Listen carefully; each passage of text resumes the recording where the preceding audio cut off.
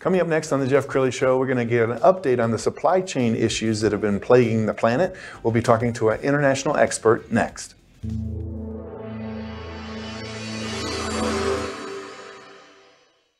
Many are predicting that the worst is yet to come, which is unfortunate, said one person here.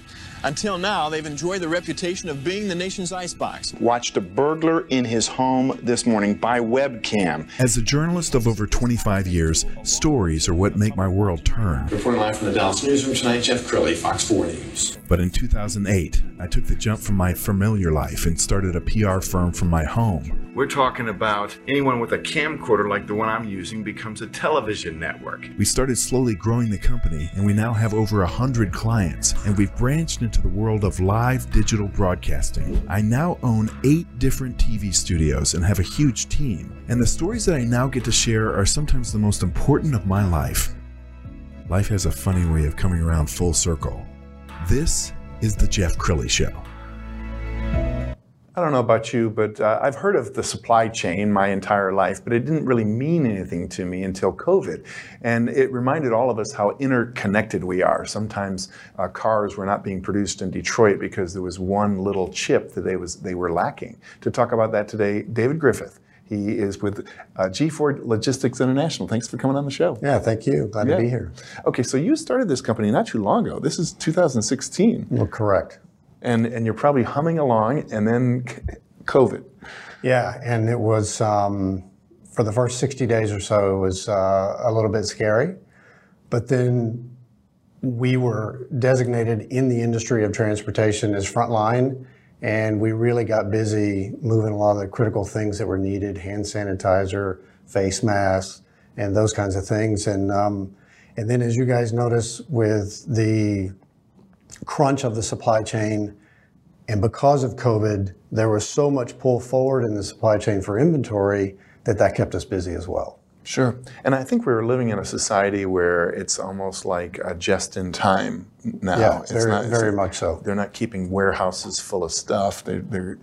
Well, there's lots of warehouses, but the reaction time to the customer needs to be so immediate that proliferation has created a lot of these bottlenecks through the warehouses and the supply chain. Sure. We're going to pull up the website and kind of scroll down the website, and it's very impressive because you work with clients all over the globe. We do, yes. And one of your primary target markets is Mexico. Tell us why that's such an important market. Yeah, when we created G4 Logistics, one of the main partners and we actually opened the office here in Dallas and in Mexico City. And we did that on purpose because from my years in the industry, I've always seen the frustration of the commercial transactions to and from Mexico because of the tediousness of customs and just the cultural nature. And it seems there's quite a bit of resistance or depth of knowledge in the U.S. market to do that trade directly. Sure. We were talking just before the show, and you told me a story that I'd like you to repeat on what happens when it comes to the Mexican border. Yeah. It's offloaded or inspected, or? So when a shipment gets loaded that's going into Mexico, it has to go through a border crossing point, and I'll use Laredo as the biggest one between the U.S. and Mexico. And the truck has to stop at a designated point, get offloaded, and be physically inspected and classified for the Mexican customs, which takes it from a digital transaction for how we booked it into an analog transaction. Then it gets reloaded onto the truck, and they have their customs formal paperwork, and they go to the U.S. border side and do their clearance, and then they go to the Mexican side for that clearance. And any time in between, they could be stopped for an inspection.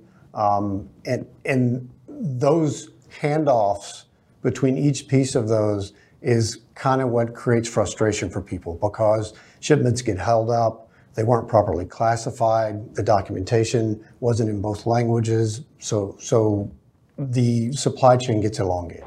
And is it so cumbersome that some people in your industry will just avoid Mexico? They do. A big part of our client base is other third-party logistics companies, not unlike ourselves.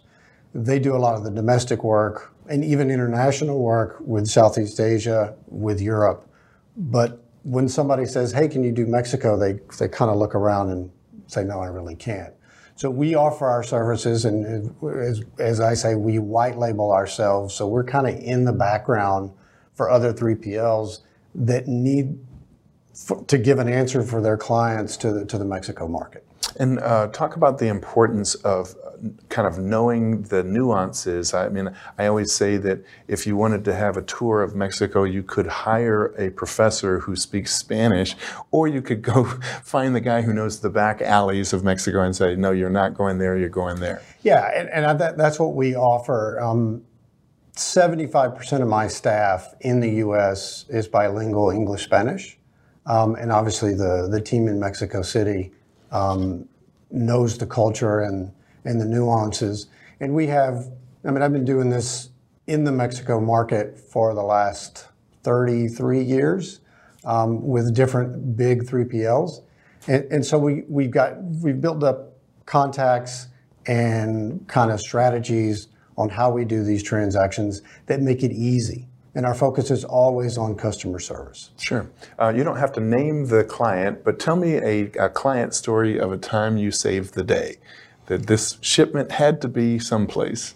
Yeah, we had a manufacturer who had an installation team, and they had won a job. They were based in Massachusetts, but they won the job in Cancun. And they got to the border, and they didn't realize all the intricacies that they needed to prepare for. And so they had no way to get the equipment across the border and through Mexico to Cancun, while their installation crew was traveling via a different route, and they were going to be sitting there without their equipment. So they called us, and we quickly took stock in what they had, helped them fix their paperwork, found them the proper contacts for the customs clearance and for the transportation into Mexico. And we actually got there the day before the crew showed up, and they had a successful That's that's a lot of moving pieces. It is. But it had to feel good for the client to say you saved the day. Let's talk about the supply chain, and is it getting untangled? I mean, are we starting to see things improve? Yeah, parts of it are. I mean, capacity in ocean freight and air freight is kind of mixed depending on where you're shipping from. But there are still segments that, because of both trade negotiations that are going on in the geopolitical realm, and also just the limitations of particular supply based on the previous pull of demand. They just haven't replenished those base supplies, so there can be gaps and stockouts, if you will, in people's supply chain. Talk about how politics plays a role, because I know that there are a lot of countries right now that are not as friendly as others. I mean, what's your experience with the kind of the geopolitical climate? Well, yeah, when DC makes a proclamation and picks a fight with another country or takes issue with trade practices from another country, you can feel both the supplier and the customer, the consumer, because they need to redirect where they have their supplies if it's going to be trapped in that country. Or if they're selling to it, they've got to find other markets to sell to because they're not going to have that market, or that market's going to be disrupted. And one of the main things that G4 Logistics focuses on in having both the Mexico City and a US-based office is what you've probably heard the term near-sourcing or resourcing of manufacturing and subassembly of items for the U.S. market. We believe that a lot of those that are in those unstable locations, if you will, are trying to find a place both with a shorter supply chain and a history of more stable manufacturing, and with technical capabilities, which Mexico is quite technically viable, and they have a very quick learning workforce, so it's easy to stand that businesses up. Wow, you have been an amazing guest. You're just a wealth of information, and you didn't talk over my head. So thank you for that. We're going to end up with your website, which is g4logisticsinternational.com, the great David Griffith. Thanks for coming on the show. Thank you. That's it for now. We'll see you next time.